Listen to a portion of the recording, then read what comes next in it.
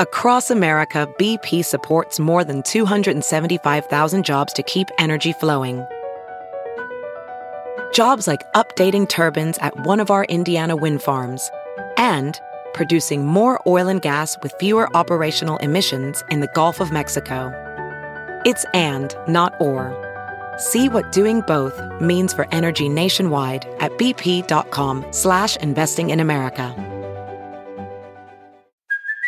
Hey, it's Kaylee Cuoco for Priceline. Ready to go to your happy place for a happy price? Well, why didn't you say so? Just download the Priceline app right now and save up to 60% on hotels. So whether it's Cousin Kevin's Kazoo Concert in Kansas City, go Kevin, or Becky's Bachelorette Bash in Bermuda, you never have to miss a trip ever again. So download the Priceline app today. Your savings are waiting. Go to your happy place for a happy price. Go to your happy price, Priceline. VR training platforms, like the one developed by Fundamental VR and Orbis International, are helping surgeons train over and over before operating on real patients. As you practice each skill, the muscle memory starts to develop. Learn more at meta.com/metaverseimpact.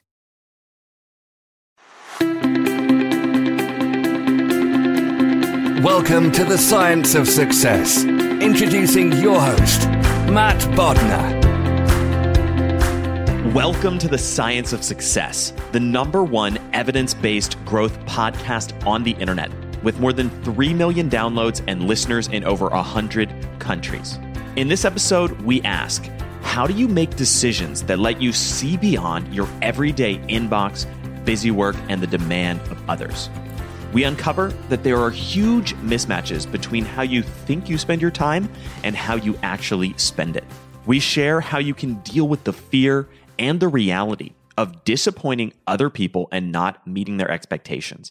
And we share one simple strategy in 30 minutes that can help you reclaim control of your time with our guest, Laura Vanderkam.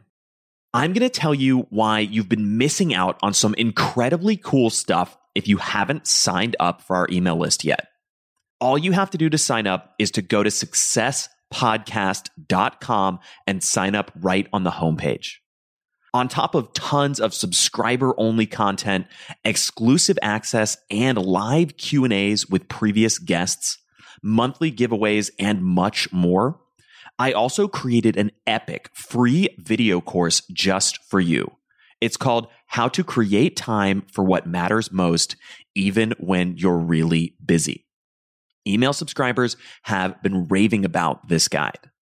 You can get all of that and much more by going to successpodcast.com and signing up right on the homepage, or by texting the word SMARTER to the number 44222 on your phone. If you like what I do on Science of Success, my email list is the #1 way to engage with me and go deeper on what I discuss on the show, including free guides, actionable takeaways, exclusive content, and much, much more. Sign up for my email list today by going to successpodcast.com and signing up right on the homepage. Or if you're on the go, if you're on your phone right now, it's even easier. Just text the word SMARTER, that's SMARTER, to the number 44222. I can't wait to show you all the exciting things you'll get when you sign up and join the email list. In our previous episode, we discussed how you can understand the world with powerful clarity. What makes other people behave in certain ways? What are the most important concepts and ideas in the business world? Do you often feel like you're looking for a magic bullet or a paint-by-numbers approach to solving your problems? The solution to all of these questions lies in a powerful framework that we explained in depth and showed you how to apply with our previous guest, Josh Kaufman. If you want to learn an epic mental framework that could literally change your life, listen to that episode. Now, for our interview with Laura. Today, we have another exciting guest back on the show. We are welcoming back Laura Vanderkam. Laura's show with us got rave reviews, and we're excited to have her back to discuss more of her wisdom and her newest book, Juliet's School of Possibilities. She's the author of several time management and productivity books, and her TED Talk titled How to Gain Control of Your Free Time has been viewed more than 5 million times. She's also the co-host of the Best of Both Worlds podcast, and her work has appeared in publications ranging from the New York Times to the Wall Street Journal and much more. Laura, welcome to the Science of Success. Thank you so much for having me back. Well, we're really excited to have you back on the show.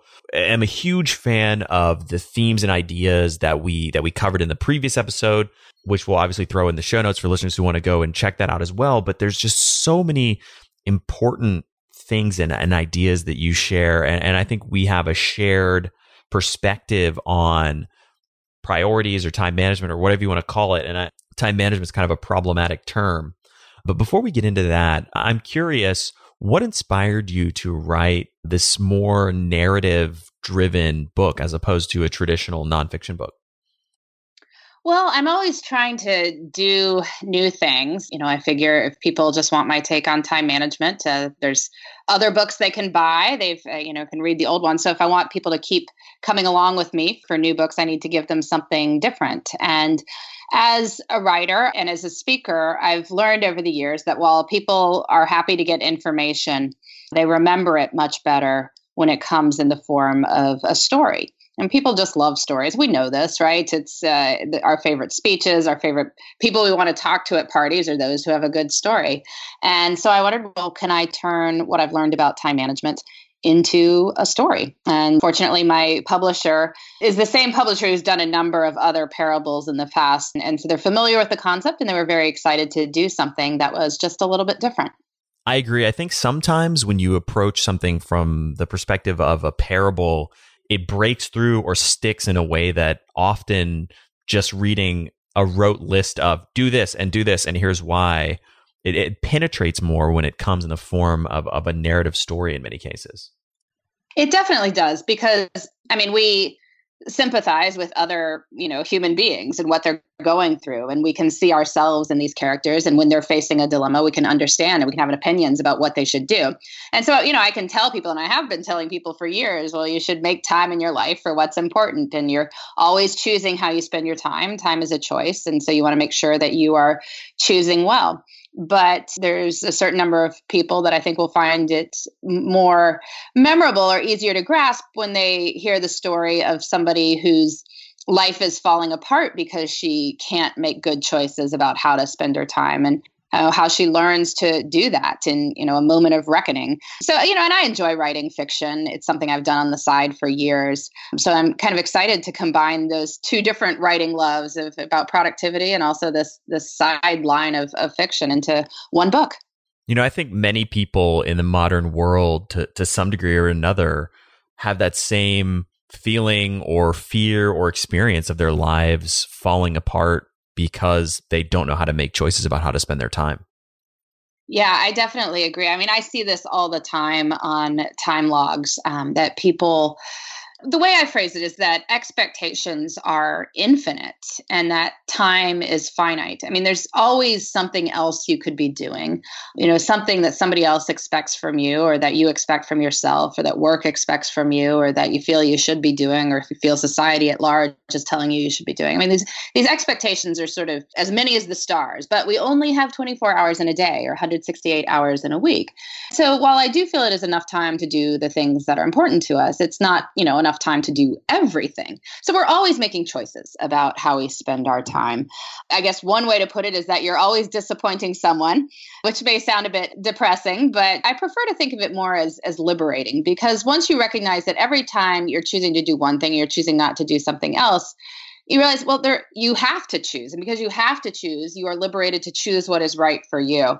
And so hopefully people reading Juliet's School of Possibilities will feel empowered to say, I can put off checking my email until later in the day because there's this big project I really want to dive into and give my full focus. Or, I don't have to look down at the text coming in my phone because there's this person in front of me who has fascinating things to say and I want to listen and give my full attention to this. Or, there's more to life than just working. And I'm allowed to take time on the weekends to do something that I find enjoyable, time on the evenings, time in the mornings. And so, I think that's my goal, is that people will realize that they are choosing how to spend their time. They have a lot more power than they think.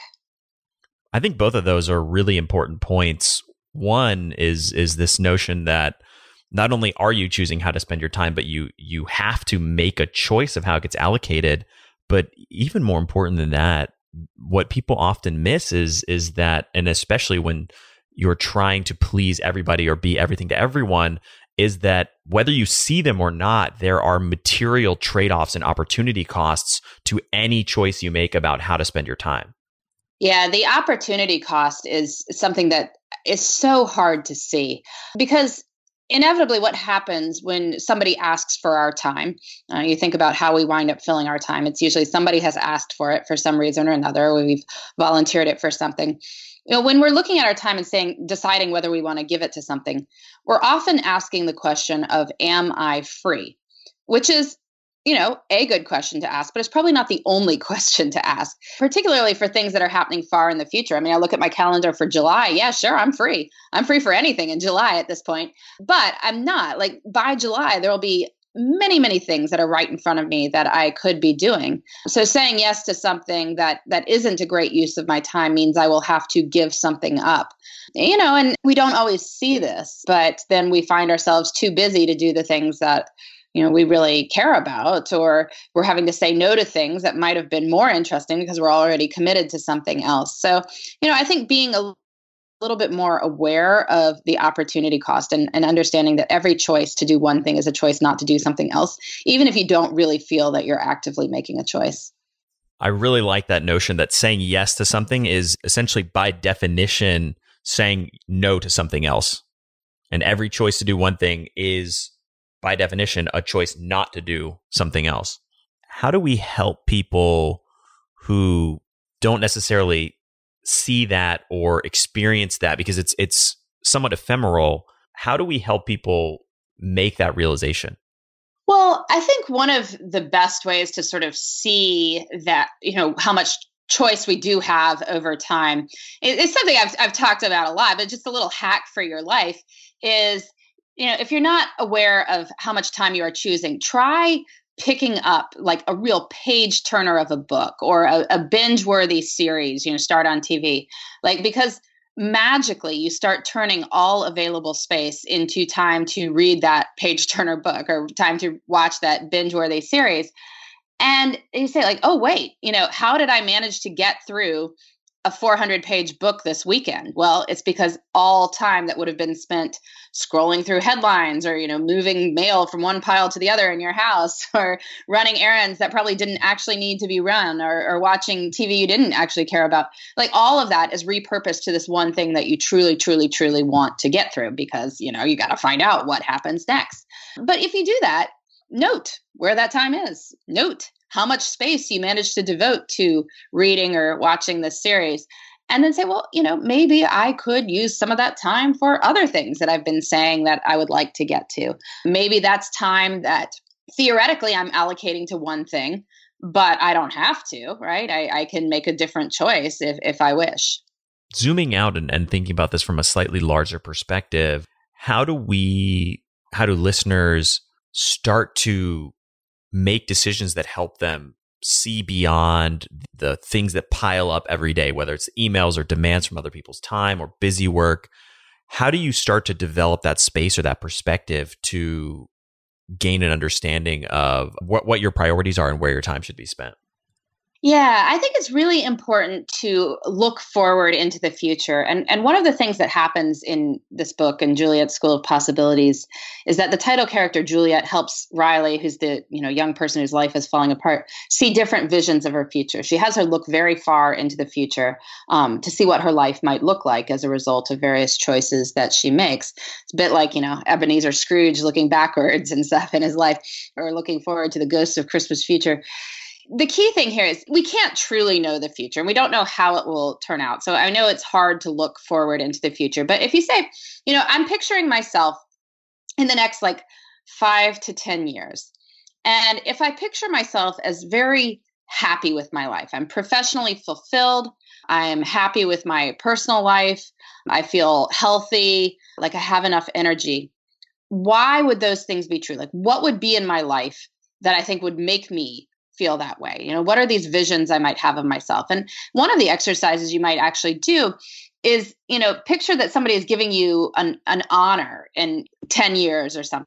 and they're writing a speech about the amazing things that you've done. And think about what that person would talk about. And then, providing, as they often do in award speeches, sort of character references for you, in your personal life too, what great things you've done.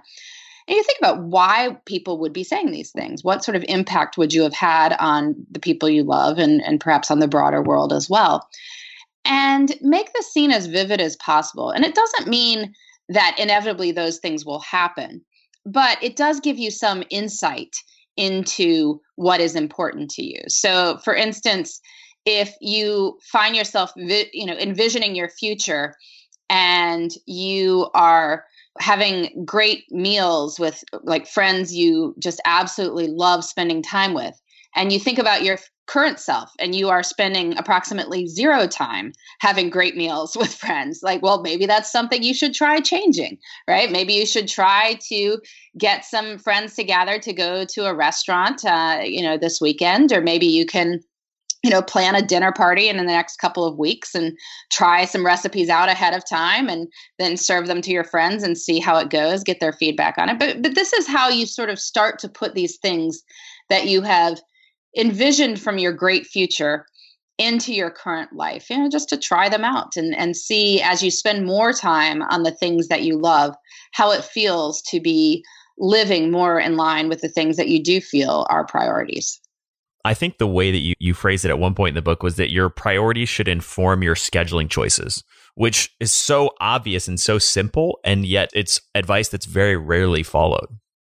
I know. It's true. It is very rarely, because it's hard, because the things that we really want to do are not always the things that are screaming right in front of us. I mean, various things are, going on in my week right now that I'm having to deal with in terms of weather and school closings and kitchen repairs, and various things have broken, and, people want documentation on stuff that's not, in my mind, a big priority, but that doesn't mean they don't think it's a big priority. So, there's all these things that distract you from what you want to do. And it's always to say, well, I'll get to the writing later. I'll think about that book I want to write in the future later, because I got to focus on all these other things that are screaming for attention.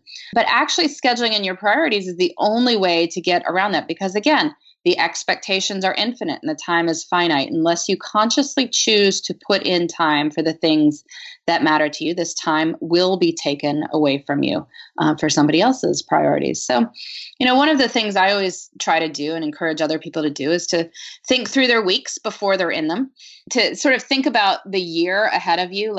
At the end of the year, if you were to say, well, it's been an amazing year for me professionally, what 3 things would you have done in the course of the year to have it be an amazing year for you professionally?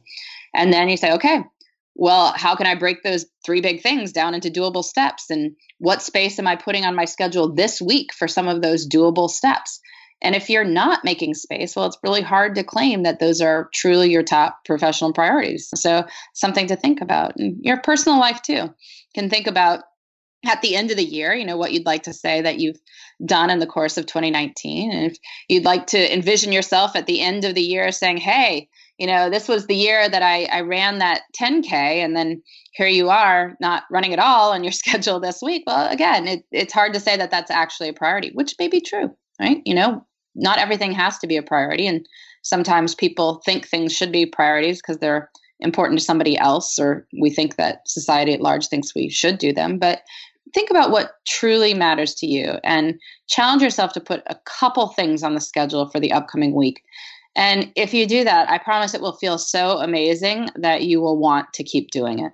You snuck in a really great reframe of the phrasing on that, which is this idea that if you don't determine how you want to spend your time, I think the exact phrase you use is that it'll be taken away from you by someone else's priorities. Yeah, well, I think that's what happens a lot of time, because everyone has competing priorities, and just because someone else wants you to do something does not automatically mean that you have to. I mean, again, time is a choice. I mean, maybe it is a good idea. I'm not saying if your biggest client wants to meet with you tomorrow that you shouldn't do it. I mean, probably you should. It'd be a smart use of time, but you don't absolutely have to. We always have this sense, this agency over our time. And so, yeah, given that the expectations are infinite, somebody will always come up with something else you could be doing. But the question is whether you really want to. I like the way that reframe really just puts the onus back on you and helps crystallize the idea of the opportunity cost, the missed opportunities of all of the things you could have done when your time gets sapped or sucked into a distraction or spent on a priority of someone else instead of a priority that you had. Yeah. And I mean, we don't even need to talk about huge amounts of time. I mean, I can bore myself thinking about how many people have told me they don't have time to exercise. And yet, I think if they looked at their calendars, they could probably easily identify, let's say, 2.5 hours of conference calls during the week that they added absolutely no value to whatsoever. I mean, to the point where they were multitasking the whole time, deleting emails, scrolling through headlines. Why are you on those calls, right? That's 2.5 hours. You could have gone outside for a walk at your workplace and, hey, you would have exercised for the equivalent of 30 minutes 5 times a week, which is exactly what, the public health authorities say you need to do. So yeah, there's always other things we can be doing. And it often is not even huge amounts of time. If you took 45 minutes, 4 mornings a week to write, for a book you wanted to write, so that would be 3 hours a week. I'm pretty sure in 3 hours, you could probably write 1,500 to 2,000 words, which would mean that you would have a draft in well under a year, right? But again, that time can be taken up with other things. It can be taken up with sort of redoing housework that's already been done or puttering around or sort of watching TV in the morning to fill the time before it's time to go to work or, these things, hitting snooze. I mean, you can wind up hitting snooze for that much and say, well, the snooze is what happened rather than the book. It doesn't have to be a huge amount of time that is shifted over to important things, but consciously making those choices and then continuing to do them over and over again is how you get important things done. That's a great point because it breaks it down into something that's much more manageable. Even carving out these chunks of 30 minutes, 45 minutes, an hour or two a day can make a huge difference. And the example of exercise comes back, makes me think of the simple idea that you already shared, which is this notion of scheduling your priorities. My own personal experience, I struggled for a long time to get in a regular fitness routine. And somehow it dawned on me this really simple idea, which is I'm just going to put in my calendar every day fitness for an hour. And that's it. And I just put it on my calendar, set it for every day. And then magically I went from working out 0 to 2 times a week to working out 5 or 6 times a week because it was in the calendar, it was already scheduled. And that doesn't mean some days I'll move it or I'll reschedule it or I'll cancel it because I get busy. But now it's the default choice instead of just wasting time on something else. Yeah, I think that's a great idea. What I'd often winds up happening is people sometimes just don't want to exercise. And it becomes easier to say, well, I don't have time. I mean, people say they don't have time for all sorts of things. I've had people tell me they don't have time to floss, which just strikes me as, funny. I'm pretty sure you do have time to floss. Whether you want to floss or not is an entirely different matter. If something's a priority, put it on your calendar. If it's not, make your peace with it.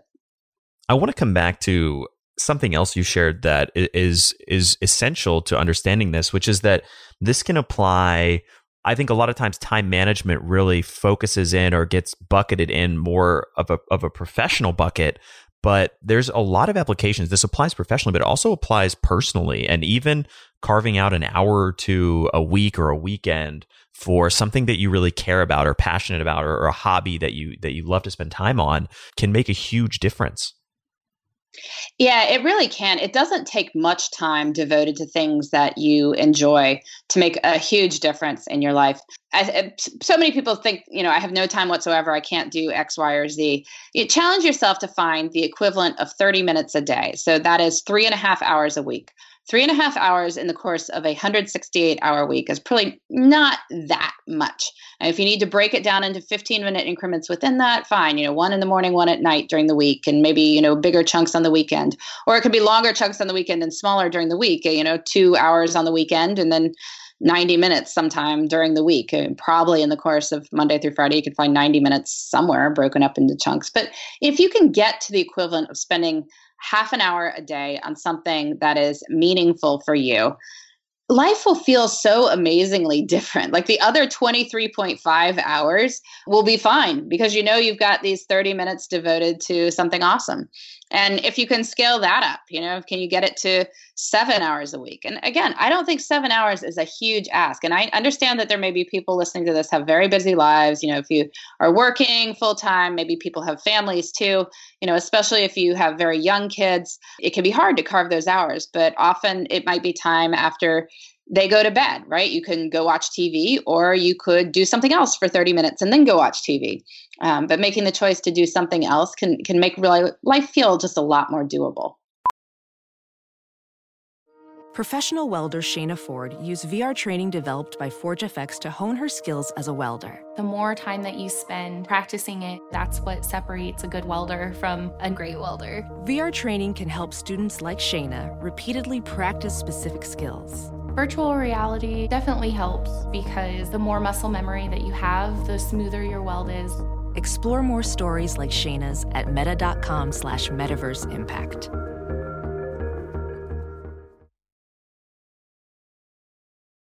As you write your life story, you're far from finished. Are you looking to close the book on your job? Maybe turn a page in your career? Be continued at the Georgetown University School of Continuing Studies. Our professional master's degrees and certificates are designed to meet you where you are and take you where you want to go. At Georgetown SCS, the learning never stops, and neither do you. Write your next chapter. Be continued at scs.georgetown.edu/podcast. Hiring the right person takes time that you often don't have. But you shouldn't let a time crunch get in the way of finding the right candidates for your business. That's why LinkedIn is the best place to post your job. In fact, I was on LinkedIn Jobs this morning looking for candidates to fill a key role in one of my businesses. LinkedIn Jobs screens candidates with hard and soft skills you're looking for so that you can hire the right person quickly. You can look for things like collaboration, creativity, and adaptability, looking beyond just work skills and resumes to connect you with the candidates who are a perfect match for your business. That's how LinkedIn makes sure that your job post gets in front of the people you actually want to hire, because they have a much better ability to get a deep insight into exactly who is the right candidate for you and your business. Find the right person meant for your business today with LinkedIn Jobs. You can pay what you want, and the first $50 is on them. Just visit linkedin.com/success. Again, that's linkedin.com/success to get $50 off your first job post. Terms and conditions apply.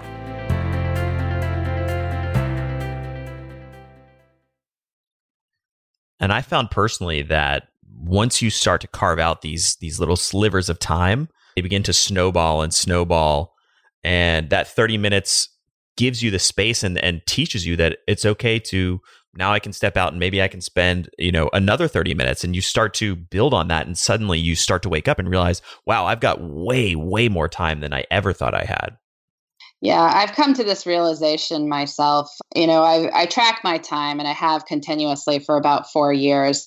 And I feel like I have a fairly full life, but there's still all kinds of space. I mean, I've realized that I do have time to read real books. Sometimes I don't feel like reading real books. And again, that's a different matter. But I do have time to read real books. I, joined a choir about a year and a half ago because I realized I had time to do it. If we meet on Thursday evenings. I was not usually doing all that much of consequence on Thursday evenings. So it was fine to take that evening and rehearse my singing instead. And we sing on Sunday mornings in church. And, again, I was often not doing too much of consequence on Sunday mornings. So it's fine to make the time for it. And it makes me very happy to do. I love to have this music making back in my life. And yes, it requires time, but it's not an infinite amount of time. It's about 4 hours a week, and there are 168 hours in a week. So those 4 hours really make a big difference. Do you think it's a bigger challenge for people to discover what their priorities are, or to create space for their priorities in their lives? I think sometimes it's harder to figure out your real priorities, and I think some people would argue with me about that. They say, well, Laura, there's all these things I really want to do. And trust me, I'm just incredibly busy. I have no time whatsoever. And that may be, I know some people's lives are incredibly constrained for various reasons. But I do think that when you have a very good sense of what matters to you and are very clear on it, you wind up finding space for it. That you become, it may not be 5 things that you love, but certainly one thing other than work and family might be possible to keep up with even during the years of building your career. And if, perhaps you have a young family as well, and as for work, I mean, there are definitely ways to get closer over time to doing things professionally that make you feel incredibly fulfilled.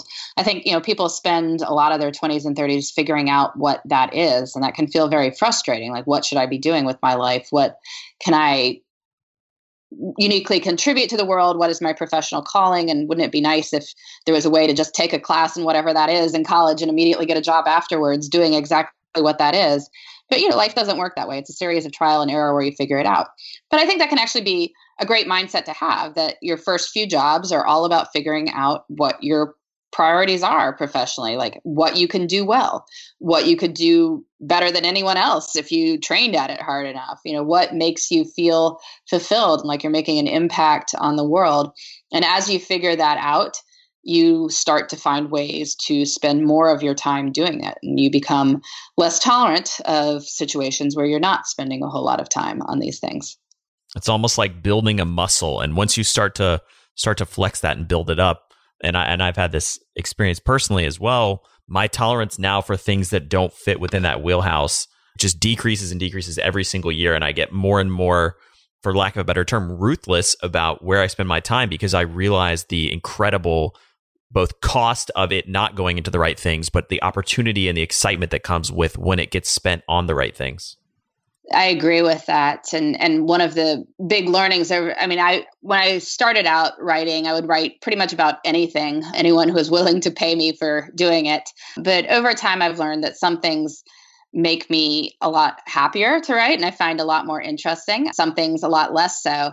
And I had an experience a couple months ago where I did a project that I realized just wasn't the right thing. I mean, that didn't get me out of doing it once I agreed to do it, because I'm a person of my word, so I will do a good job on what I've agreed to do.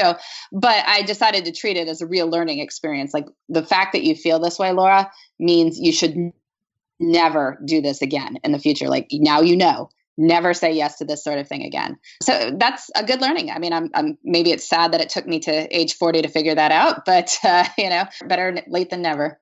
So in the book, towards the end of the book, you share a number of really practical, simple questions for a reader to apply to their lives. I'd love to hear what some of those questions are and why they're so impactful, so the listeners can digest them and apply them. Yeah, well, one was what we talked about earlier, this idea of picturing yourself a couple of years in the future. And if you are fulfilled professionally and personally, what are you doing? Who is with you? Why are you doing the things you're doing? Like, what impact are you having on the world that makes you so excited about what you're doing? And get this picture very clear, and then sort of figure out, well, what steps could I take to get there? How could I spend more time in my current life on these things?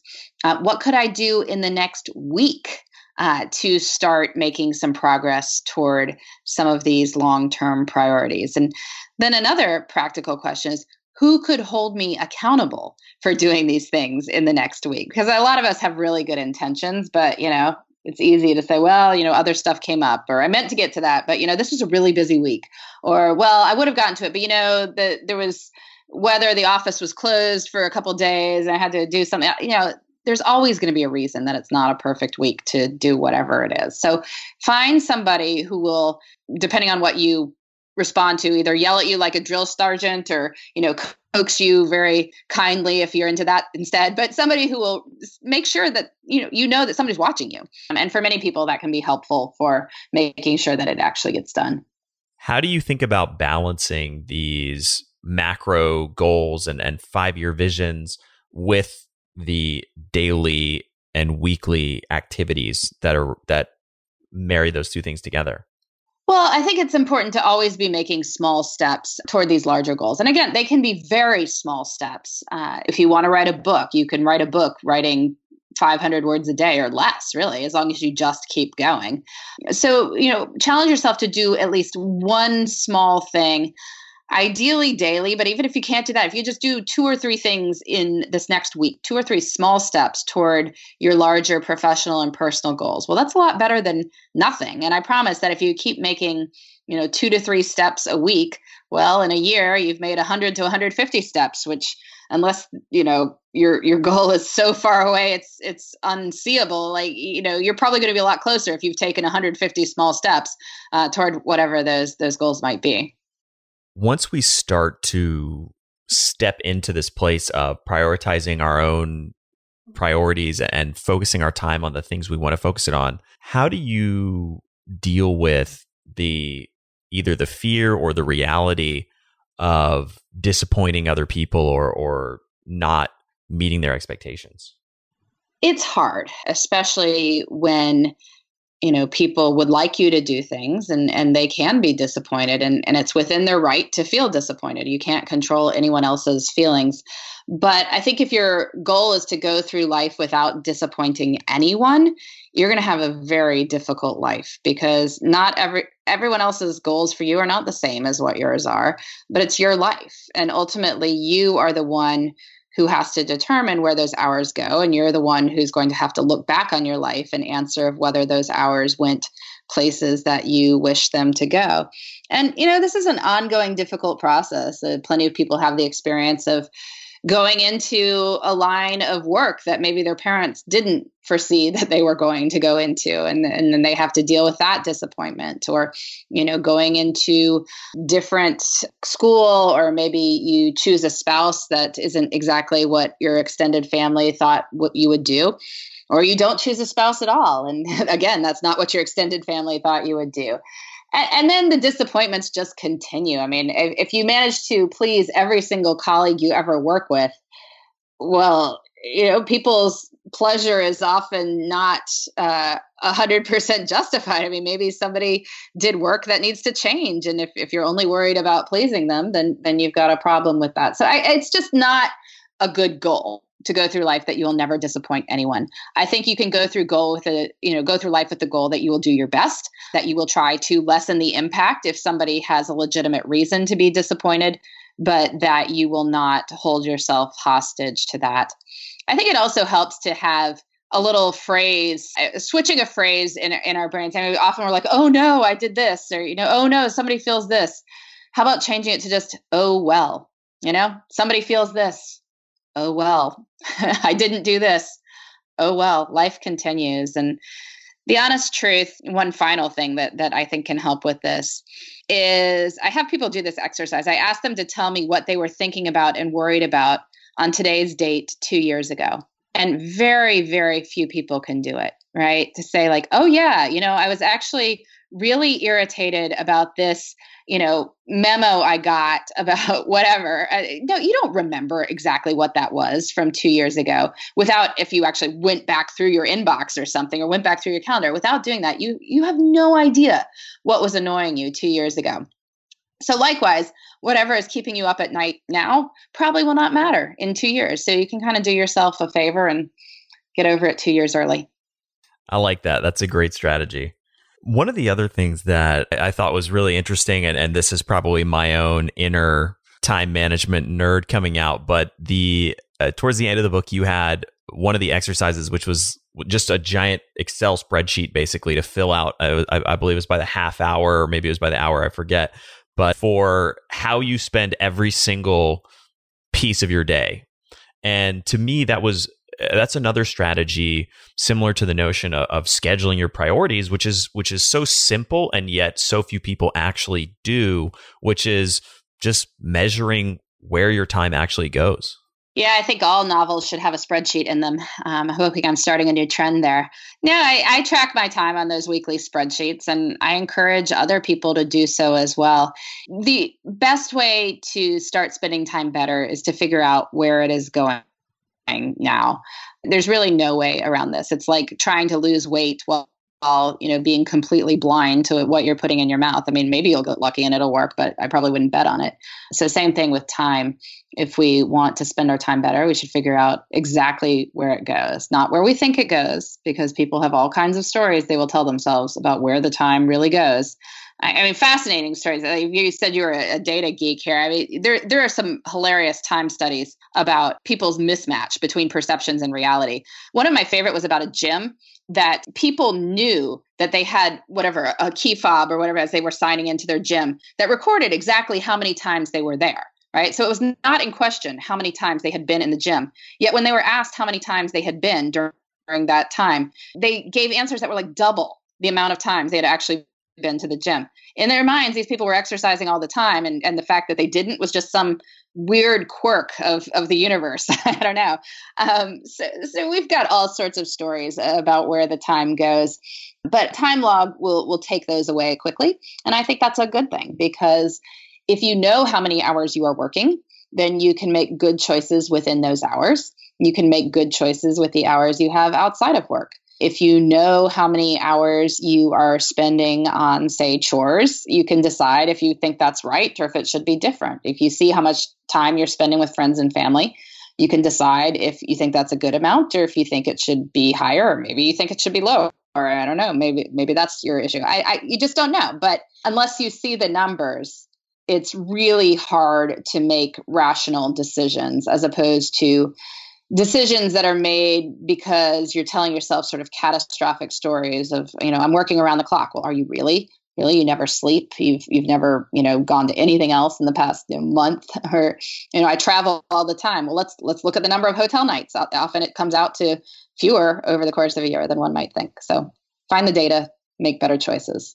Earlier, you mentioned the snooze button, and that was one of the things personally that I uncovered in a previous time audit, was that until I really looked at my time, I realized I was laying in bed. I would get up and then I would take my phone and I would look at my phone for like 45 minutes reading and looking at social media and all this stuff. And once I actually started recording and looking at how I was spending my time, I realized that there was a massive amount of wasted time every single morning that I could carve out by simply just getting out of bed when I wake up instead of wasting all that time on my phone. It's pretty easy to do if your phone is your alarm clock. So that's an easy hack for people right there, is get yourself a real alarm clock, and then you won't be quite as tempted by that. Your phone can go sleep in another room where it won't then bother you first thing. But yeah, people find that sort of thing all the time, or find that they were snoozing for an average of 27 minutes, whatever, the multiples of 9 minutes, 3 times each morning. And why not get that as real sleep? Like, set your alarm for the time you'll actually get out of bed, as opposed to, spending it in these little small unhelpful chunks of sleep. Or, one thing I found when I tracked my time is I spent way more time in the car than I thought I did. I run my business out of a home office. So in my mind, there's no daily commute. Therefore, I must be spending negligible amount of time in the car. But that's not true. I mean, between errands and running family members around and traveling to different things, I average more than an hour a day in the car, which is not insignificant at all. And now that I know that, I can challenge myself to make more of that time, whether it's listening to podcasts, or if I have a family member in the car with me, recognizing that this is time we have together and I should be aware of that, and instead of sort of viewing it as time that doesn't exist. That's another great strategy. In some ways, I have a little bit of a mixed opinion about, because sometimes I feel like this habit that I have pulls me away from being present sometimes, but I'm a huge fan of what I call double dipping, which is basically any dead time I have, I try to make more use out of it. If I'm brushing my teeth, I might be listening to a podcast or watching something on YouTube or reading an article. I'm always trying to capitalize on all of those dead moments or those little slivers of wasted time and turn that into something where I can be productive or learning, etc. Well, there's nothing wrong with using bits of time. And I think you could, it's fine to have downtime too. I mean, you could consciously say, well, this 10 minutes here where I'm waiting, I'm just going to let my mind wander where it goes. I'm going to look up at the clouds and feel happy about looking up at the clouds, challenge myself not to pull out the phone and look at social media or something like that. I think that would be a great use of time as well. The thing I think the problem is that most people use those little bits of time for mindless activities. And they do add up. My time in the car wasn't coming as a solid hour every day. I mean, if I would notice it if I was in the car for an hour straight, it's because it was in 8-minute chunks here and there, 8 minutes going to this place and 5 minutes to the post office and 8 minutes to the grocery store. Because of that, it wasn't registering because it wasn't big. But that is real time, and it's time there. So if it makes you happy to do other things, to listen to stuff or to learn stuff or to reach out to someone in those bits of time, then that's great. If it makes you happy to do absolutely nothing in the sense of having sort of fallow time, which I think is where the best ideas often arise, then by all means do that too. So for listeners who want to, and you've shared a number of really specific applicable ideas here, but for listeners who want to concretely start somewhere and implementing these ideas in their lives, what would be one piece of homework or one action item that you would give them to begin the journey of starting to understand their priorities and allocate their time accordingly? Well, I always suggest time tracking, and I know I sound like a broken record on this, but it's actually really easy to get started. And one thing you can do is just sit down right now or if you're listening to this in the car, don't do this. But once you get to a place where you can write down what you've done over the previous 24 hours. Most people can remember the previous 24 hours with a reasonable degree of accuracy. I mean, time logs put it somewhere between about 80-90%, which for our purposes is probably good enough. So what did you do over the previous 24 hours? Write this down. Well, now you've got one day of data. So now just do the next day, 24 hours from now, starting now. And wow, you've got 2 days and you've already got some that could be reasonable to start to see some patterns with. Just keep going like this, one day at a time until you get to a week. And you'll find all sorts of interesting things. I promise it's an interesting exercise. As Peter Drucker said, what gets measured gets managed. And time really can be measured. I mean, that's the good thing about it. There's many other things in life that can't, but I can find out for sure how much time I was spending in the car. And that doesn't mean that I've figured out my big priorities based on that, but it helps because then when I know what material I'm working with, I can make better choices with it. And since life is lived in hours, we're going to build what lives we want out of allocating those hours in the right ways. So knowing where they go is really more important than it might sound. And for listeners who want to find you, the new book, and your previous work online, what's the best place for them to do that? Well, I hope your listeners will come visit me at lauravanderkam.com. That's just my name. You can learn all about my previous books and this new one, Juliet's School of Possibilities, which, as we mentioned earlier, is a time management fable. So combining what I've learned about time management over the years into a story that hopefully people will find memorable and help make these lessons a little bit more clear. Well, Laura, thank you so much for coming on the show, once again, actually, and sharing all of this wisdom and all of these insights. Thank you so much for having me back. I really appreciate it. Thank you so much for listening to The Science of Success. We created this show to help you, our listeners, master evidence-based growth. I love hearing from listeners. If you want to reach out, share your story, or just say hi, shoot me an email. My email is matt@successpodcast.com. That's matt@successpodcast.com. I'd love to hear from you, and I read and respond to every single listener email. I'm going to give you 3 reasons why you should sign up for our email list today by going to successpodcast.com, signing up right on the homepage. There's some incredible stuff that's only available to those on the email list, so be sure to sign up, including an exclusive curated weekly email from us called Mindset Monday, which is short, simple, filled with articles, stories, things that we found interesting and fascinating in the world of evidence-based growth in the last week. Next, you're getting an exclusive chance to shape the show, including voting on guests, submitting your own personal questions that we'll ask guests on air, and much more. Lastly, you're going to get a free guide we created based on listener demand, our most popular guide, which is called How to Organize and Remember Everything. You can get it completely for free, along with another surprise bonus guide by signing up and joining the email list today. Again, you can do that at successpodcast.com, sign up right at the homepage, or if you're on the go, just text the word SMARTER, SMARTER, to the number 44222. Remember, the greatest compliment you can give us is a referral to a friend, either live or online. If you enjoyed this episode, please leave us an awesome review and subscribe on iTunes, because that helps boost the algorithm, that helps us move up the iTunes rankings and helps more people discover the science of success. Don't forget, if you want to get all the incredible information we talk about in the show, links, transcripts, everything we discuss, and much more, be sure to check out our show notes. You can get those at successpodcast.com. Just hit the show notes button right at the top. Thanks again, and we'll see you on the next episode of The Science of Success.